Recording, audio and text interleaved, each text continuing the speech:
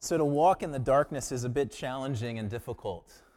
When you walk in the dark, it leads to collisions, to tripping, to stubbing toes, to banging up your shins, and to falls. I remember, one of my college memories, not my most glorious one, but I remember as a first year at college, at Rhodes College in Memphis, Tennessee, that I was walking with some friends, and they really weren't friends, they were essentially new acquaintances, at night in front of the library, and we were just walking along, and lo and behold, I smashed right into a concrete bench that had no back. It was just like a little cube that students could sit on in the daytime. I had no idea it was there, and fell to the ground, and remember feeling not only how much pain there was in my shin, but how humiliated I was in front of these acquaintances.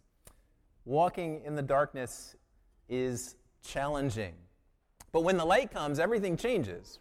In the light, we can see the obstacles and the path and the people around us, and we can know the way that we are to go, and we can walk in it. What Isaiah proclaims is this: the people who walked in darkness have seen a great light.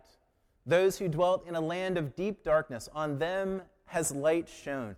That the change from darkness to light is at the heart of the story that we are rehearsing this morning.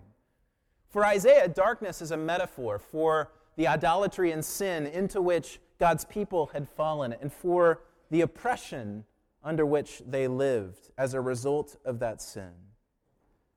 But Isaiah proclaims a moment of change. A great light has come, like a flash of lightning. You've been in a storm before, and the lightning flashes, and suddenly you can see everything around you illuminated. Only in this instance, the flash doesn't go immediately away, but it remains. Let's work briefly, just backwards through this text, Isaiah 9. So who is the great light? Verses 6 and 7, a ruler, a king. For to us a child is born, to us a son is given, upon whose shoulders the government will rest. He will be called, we read, Wonderful Counselor, Mighty God, Everlasting Father, Prince of Peace. These are terms of strategy and conquest, which means that he will rule on the throne of David, with an everlasting rule that brings peace and is marked by justice and righteousness. That's the great light. It's the gift of this ruler and king. What does he bring? Backing up, going backwards through the text, verses 4 and 5. Practically, this new ruler brings freedom and liberation from oppression, the end of conflict and violence. And it's this liberation that ushers in a reign of peace and justice and righteousness. So verse 4, for the yoke of his burden and the staff for his shoulder, the rod of his oppressor, you have broken as on the day of Midian. I'm guessing most of us don't know the allusion to Midian, so let me just fill that in for a moment. The Midianites oppressed Israel, God's people, for 7 years in the time of the judges, until God raised up his servant Gideon to liberate his people in a miraculous way, using less than 300 to defeat an army of more than 100,000, and to usher in for the people of God a period of rest and peace. So Isaiah is saying this great light that comes is going to bring in that same kind of rest and peace. Conflict and violence will be no more. So verse 5, every boot of the tramping warrior and battle tumult, and every garment rolled in blood will be burned as fire, as fuel for the fire. This ruler, called the Prince of Peace, establishes a peace that never ends. What then does this liberation produce in us? Verse 3, you have multiplied the nation, you have increased its joy, as the joy at the harvest, as they are glad when they divide the spoils. Liberation always means joyful celebration. I recently finished the not-so-new nonfiction book, Alive, which is Pierce Paul Reed's definitive account of the survival of 16 young men after their plane crashed in the Andes Mountains in the dead of winter in 1971. There was a film made of this story in 1993, and those of you who know some of the specifics, which I'll spare you now, may feel a little sick just hearing the title of the book. After 70 days of survival, they finally heard the news on the radio. They had a radio, they couldn't communicate out, but they could listen in. They heard the news on the radio that 2 of their company, whom they had sent out 10 days earlier, 60 days into their ordeal, with the hopes of reaching civilization to provoke some kind of rescue, that they had successfully completed their trek, Words of their survival were spreading like wildfire across the airwaves of Chile and Uruguay and Brazil and really the entire known world. Rescue was on the way. Reed records their reaction in this way.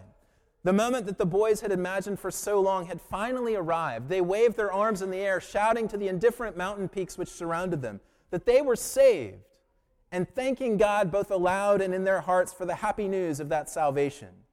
Then they made for the cigars, which were left over from the plane crash and had been saved for an occasion such as this. Liberation means celebration and joy, fullness of life. And that's what Isaiah says this ruler is coming to bring, and it will produce joy. The basic principle is that when light penetrates the darkness, life prospers. My family and I this fall have been enjoying the BBC series Planet Earth, the first series. I know there's a second, over the fall. And in the 8th episode on jungles, we're told that only 2% of the sunlight reaches the forest floor. But and in that lack of sunlight, in the relative darkness, the seedlings along the forest floor struggle to grow.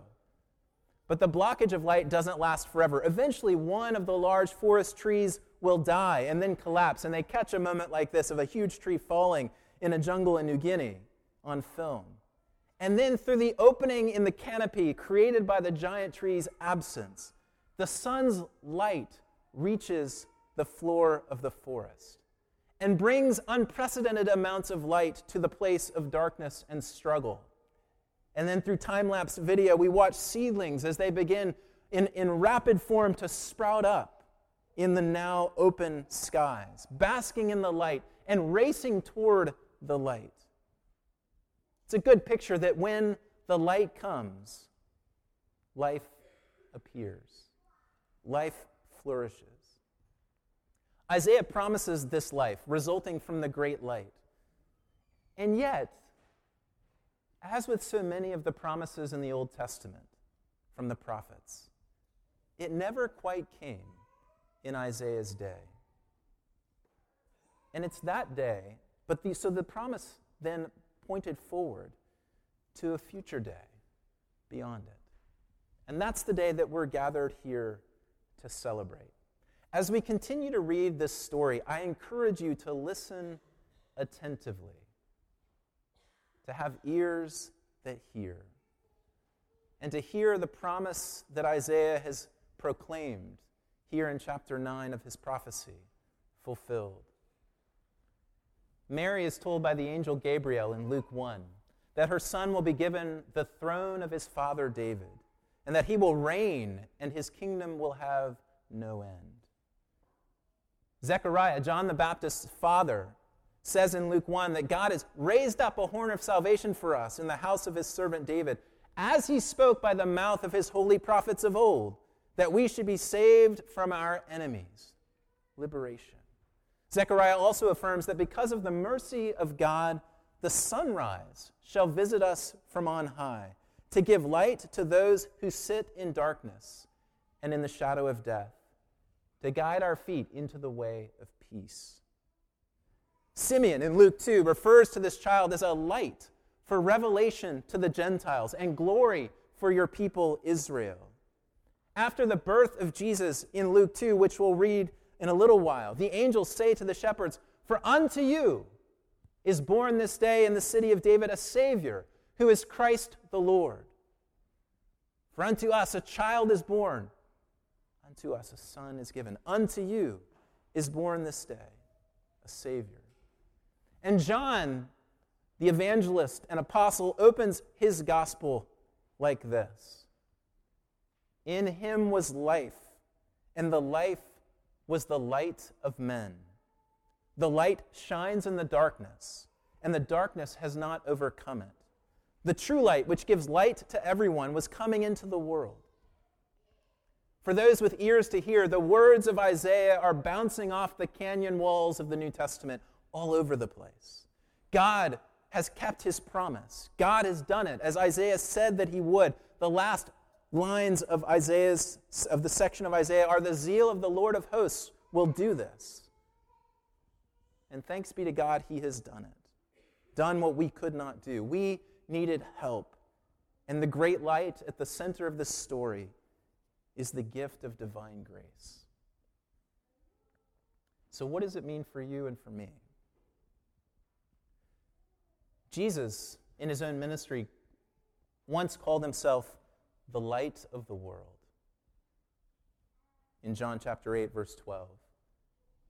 And then he said this, "Whoever follows me will not walk in darkness, but will have the light of life." The people who walked in darkness have seen a great light. Walking in darkness is indeed hard.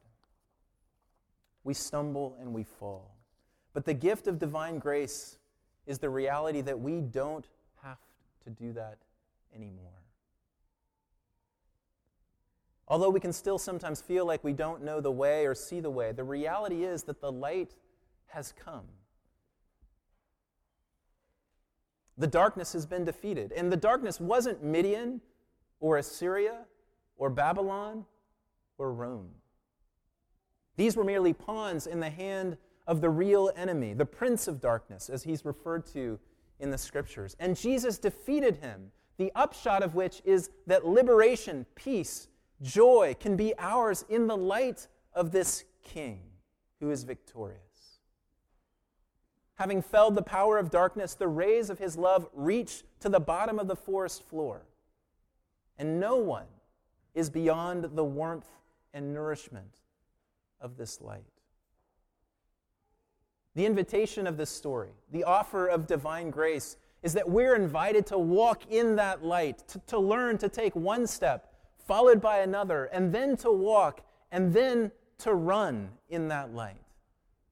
We begin as newborns, clumsily, little seedlings, but we grow to maturity, becoming what Scripture calls oaks of righteousness. It's not easy, of course, and you can't buy this gift, but it comes by his grace into the midst of our broken world. So listen to the story that we tell and hear its invitation. Let me close with a slight nuance. That the light has shined, but it doesn't mean that we don't groan. The darkness has been defeated, but not yet eradicated. We're reminded in the season of Advent that the world is very broken, and most of us sitting in this room don't need that reminder. We know it far too well in personal stories of pain, injustice, racism, mistreatment from colleagues,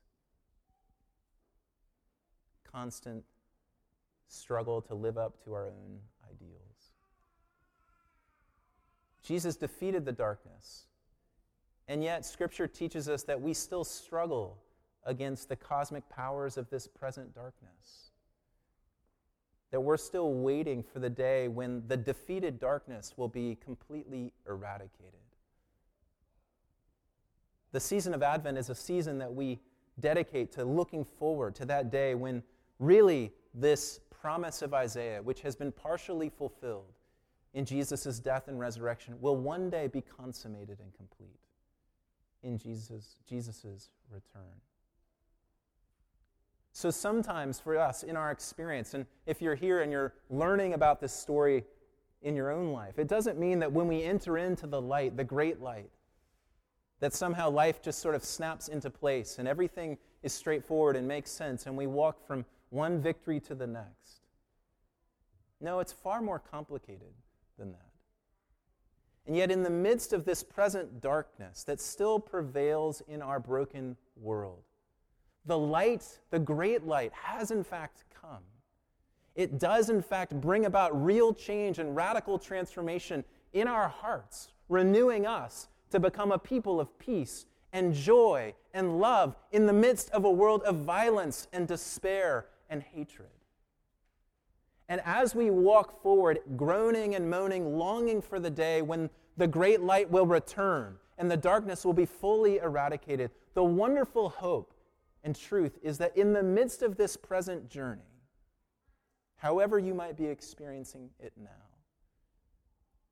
The one who called himself the light of the world, the one who banishes the darkness of evil from your heart and from mine, is the one who promised to us all, I will never leave you nor forsake you.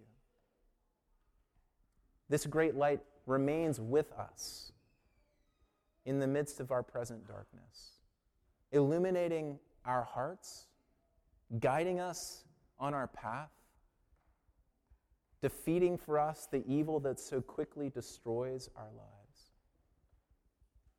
and bringing us home to the ultimate place of peace, of joy, of justice, of righteousness. This story, we won't read it today, but this story ends when the sun and moon, the great lights of our day, are no longer necessary. Why?